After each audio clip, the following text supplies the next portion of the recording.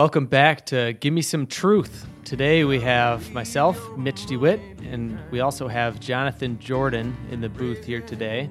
And we are going to talk about planning for a child with special needs. This is actually a request that came in from a client and listener, and the question was about, for families with special needs children, not only are there increased care needs, but what are some of the insurance planning that you have to do? What are some of the resources available? And we wanted to just get on this podcast and take that concept and deliver it to you, the audience, and hopefully it can be of value to you, your family, your friends, etc. So we also wanted to have John specifically in here because John has experience with this, not only as an advisor in helping his clients through some of these types of issues, but he also has a very personal story related to this as well. So I want to introduce John. A lot of you guys already know John, but I want to introduce John here and talk a little bit about his experience with increased care costs and just some of the planning that goes around having a child with special needs. Yeah, thanks, Mitch. And when you say it's personal, it is something that we've experienced as parents, having our third child born unexpectedly with a rare disorder called Sturge-Weber syndrome.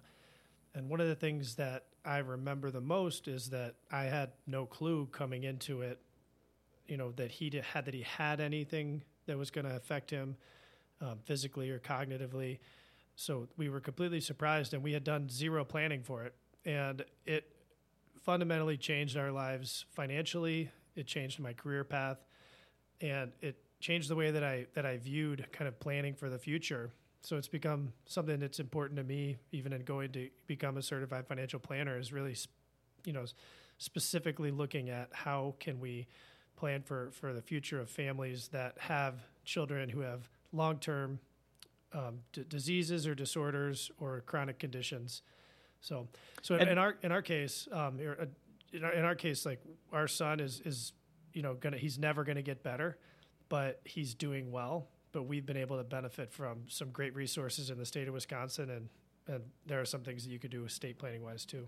Yeah, and some of these concepts will apply to anybody in any state potentially, but then to John's point, there are some state-specific resources as well, and John can go into some of the programs and things that are available there. But some of these, when we're talking just general estate planning, that could apply to you no matter which state you're in. So, John, could you tell us a little bit about some of the local programs, not only just Medicaid, but some of the programs that are available for those that might not qualify for some of the Medicaid programs?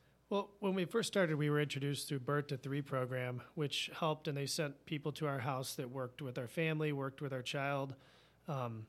It's occupational therapy stuff. There was all sorts of things that they were doing. But when he got older, it kind of didn't have anything. And someone that I just ran across, I think, I was out shopping and we were just having a conversation, and they asked, "Hey, have you ever heard of the Katie Beckett program?"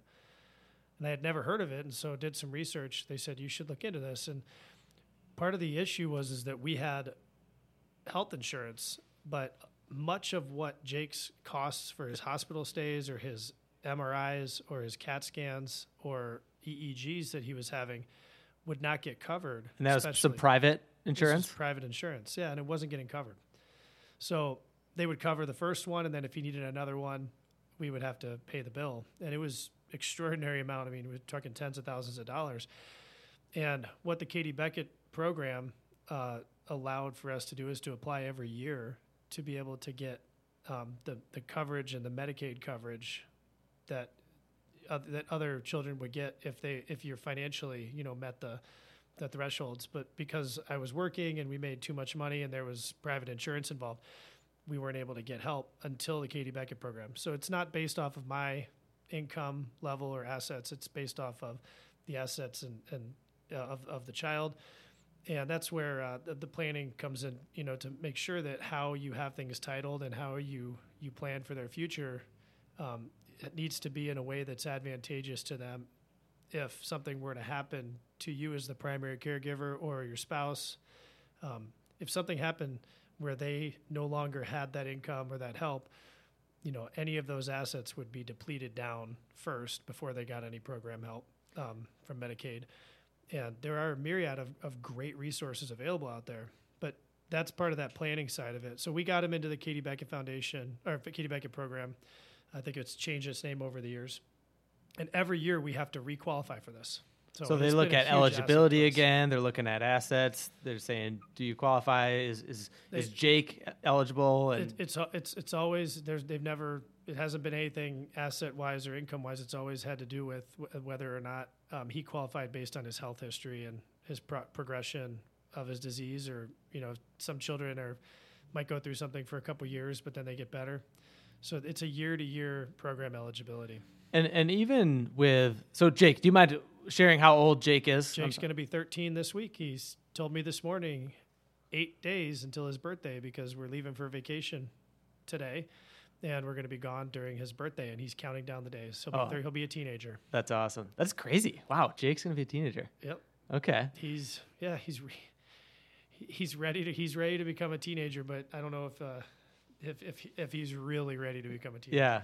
And the reason I ask is because when it comes to eligibility, right, with this Katie Beckett program, part of it is Jake's age, right? So he's still obviously under 19 if he's 12 going on 13 here.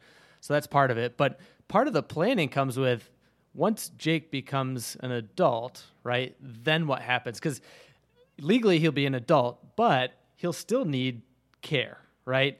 And so could we talk a little bit about, okay, what happens at that point in time, and what are some of the things that you and Ellen have done in preparation of it's the next really 6 years until that point, 5-6 years until that point comes? Well, once he's an adult, then he'd be able to enroll in the state programs or be, enrolled on behalf because of his age.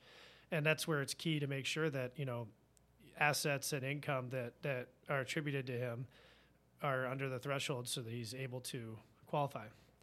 And, that's an important thing, too, especially I think that anybody out there that has a special needs child or somebody that they're going to have long-term care for, in-home care, keep them with them, should make sure if you have life insurance, if you have a plan for your assets and beneficiaries on your IRAs, should really be looking into trust planning and doing a special needs trust or an irrevocable life insurance trust where that money gets left where the child, or even as an adult, but they would have access to the money, but it would not be in their name or in their estate. And this is a common mistake that people have made, right? That can have some severe ramifications in some cases.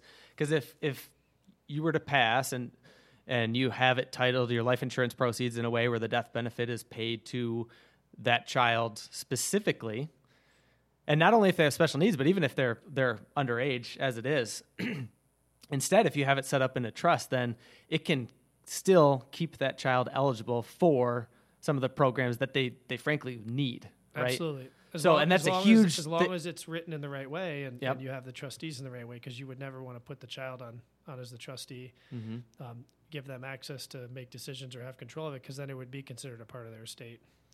So it is an important part of the planning is really looking into what would happen to their eligibility for other state programs or care facilities, any of that, because if you're gone, then there might not be a primary caregiver that's willing to step up, and even you might appoint somebody that's going to say, oh, I'll take care of that child if something were to ever happen to you, but then they physically can't or financially can't.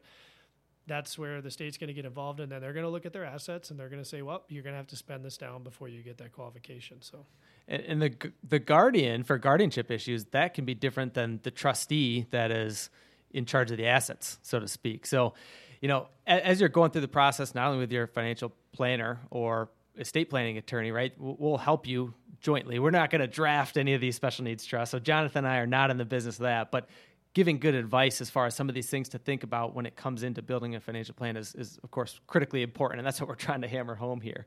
So we're not going to draft those things, but thinking about guardian, who's going to be the trustee, right? And there's many different things that go into each family's situation there, and we can talk through that if you'd like, of course, in person. But those are things to definitely be thinking about, because that person who's a caregiver might have a very, very different skill set than somebody who might be more financially savvy, who's going to be in charge of the assets, so to speak.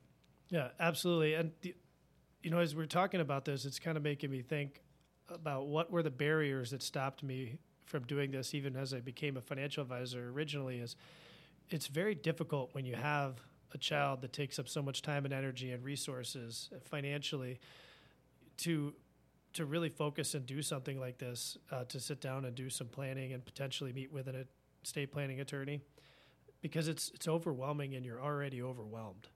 And I highly recommend for anyone out there that's listening, or if they know people who are in that situation, to sit down and talk with an advisor like myself or you, Mitch, or really anybody that's trusted that understands these financial concepts, because even though it can be overwhelming, it's not something that it doesn't take a ton of time to do. It's really putting together a plan and then getting the right legal documents in place. And once you have that, there's a peace of mind about it. And I can't recommend that enough. I know how hard it is. I know how difficult it is for these people because I've lived it. But an ounce of prevention is worth a pound of cure.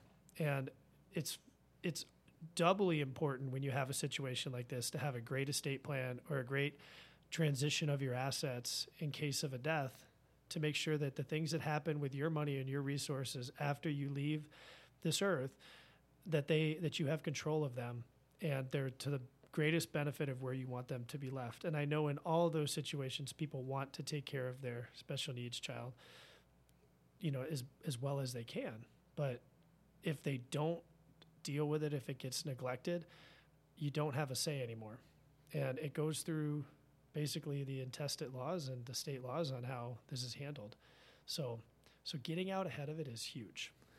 And let's talk a little bit about the special needs trust setup specifically. So with that, if it's funded, let's say, by life insurance proceeds, and then again, it's for the benefit of the child, and that money can be then used for their needs, right? As kind of defined by the trust. And the child then can't just go and spend that money, and it doesn't go directly to them per se. So a lot of times there'll be an administrator that will then pay a provider or whatever it is directly, right? So, and John, you could talk about this a little bit, but it isn't just going to go to the child. Again, that's the point of the trust. Whoever is administrating it will determine, hey, the trustee says there's a certain need, whether that child needs some sort of medical equipment or whatever it might be, and then the administrator will take the appropriate funds from the trust and then directly pay for it. So could you talk a little bit about that and how just keeping it out of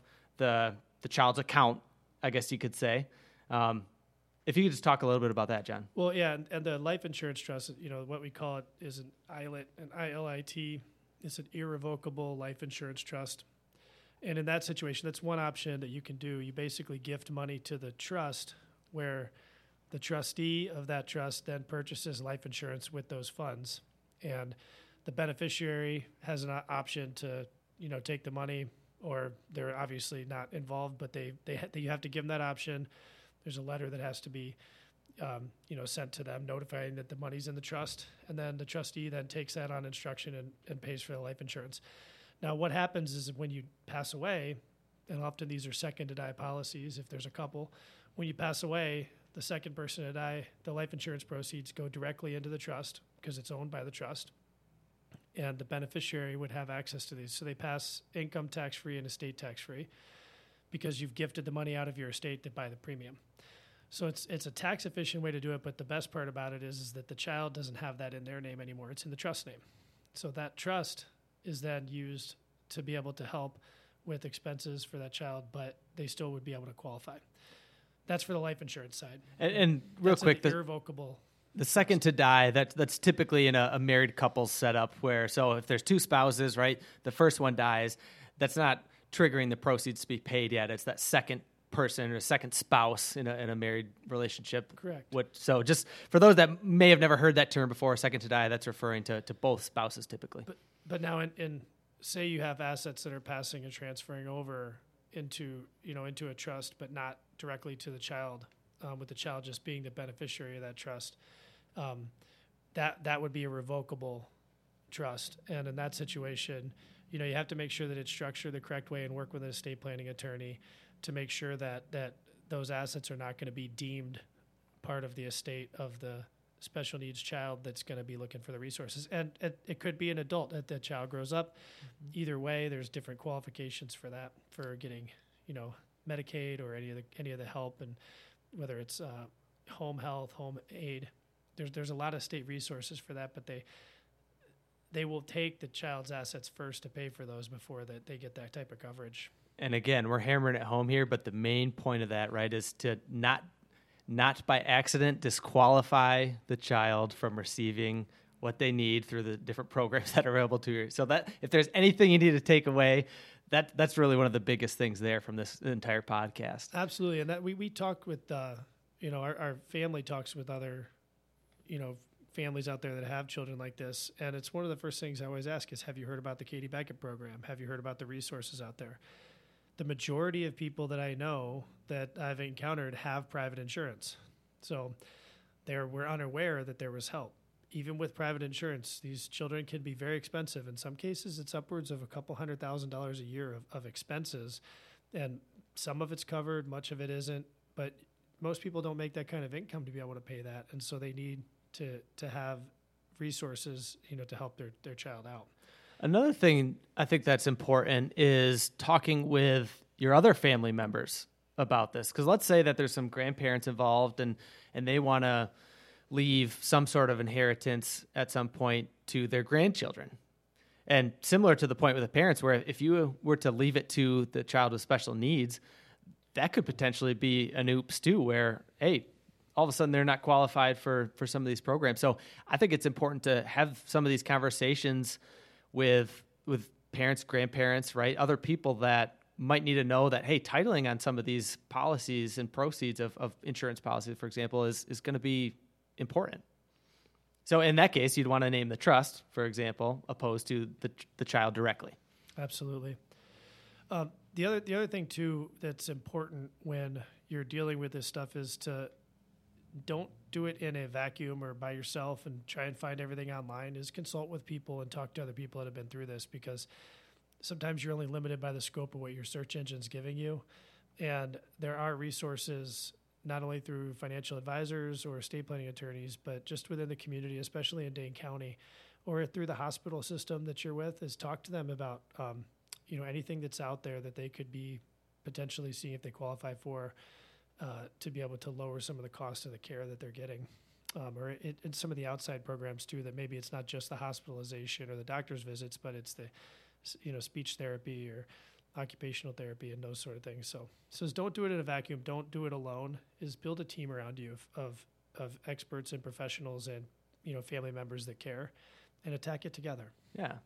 And there's other families that are going through some of the same things, right? You can kind of help each other as well, which John has alluded to as well. And there are resources out there. I mean, there's something called WISPACT, which is out there. It's an organization in Wisconsin, and that's a way that you can at least start to narrow down some of the estate planning attorneys, for example, that specifically have a focus area around some of these topics. So WISPACT is one thing that you can reference as well if you're looking for estate planning attorneys specifically.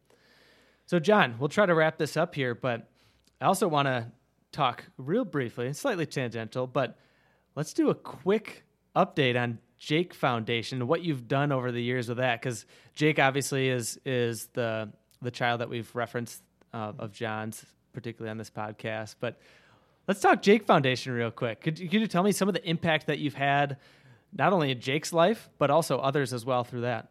Well, the foundation that we started several years ago, we've had 11 golf outings for it, and have raised just around $300,000, about $200,000 of that after we created the 501c3 titled the Jake Foundation.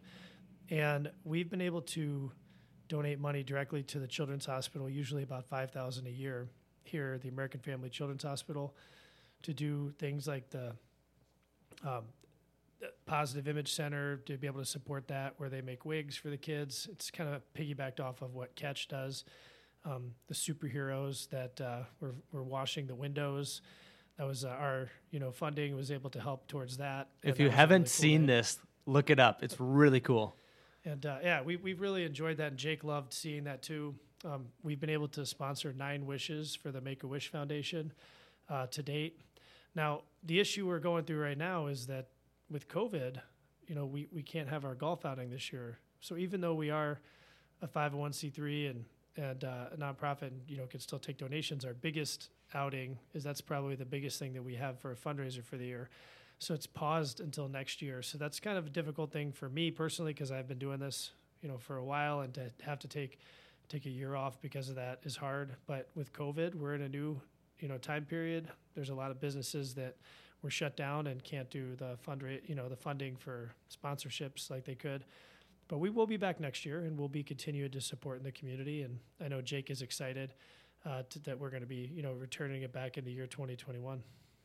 So the Jake Foundation Golf Outing will be back in 2021, and we on Gimme Some Truth will be back next week. It might not be John and I, but someone I will be on vacation. It definitely will not be John. Yes. I can state that for a fact. But we will be back in about a week. Could be Nate, could be Clint, could be Keith, could be Hannah, could be a guest. To be determined. So stay tuned.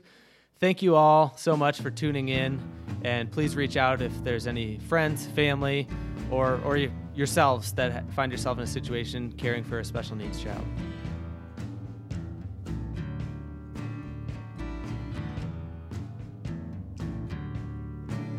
You gotta leave your money behind you. Raise your hand to the sky.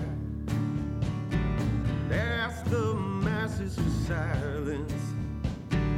Look 'em all dead in the eye.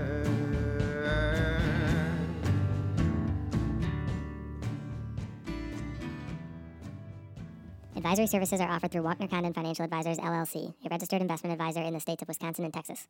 Clint Walkner, Nate Condon, Jonathan Jordan, and Mitch DeWitt are investment advisor representatives of Walkner Condon. Guests on the podcast are not registered, and their participation in the podcast are limited to unregistered activities and will not be providing any advice that is investment related, nor should any comments that guests make should be construed as giving investment advice. Content should not be viewed as an offer to buy or sell any securities mentioned or as legal or tax advice. You should always consult an attorney or tax professional regarding your specific legal or tax situation. Walkner Condon Financial Advisors, LLC is not engaged in the practice of law.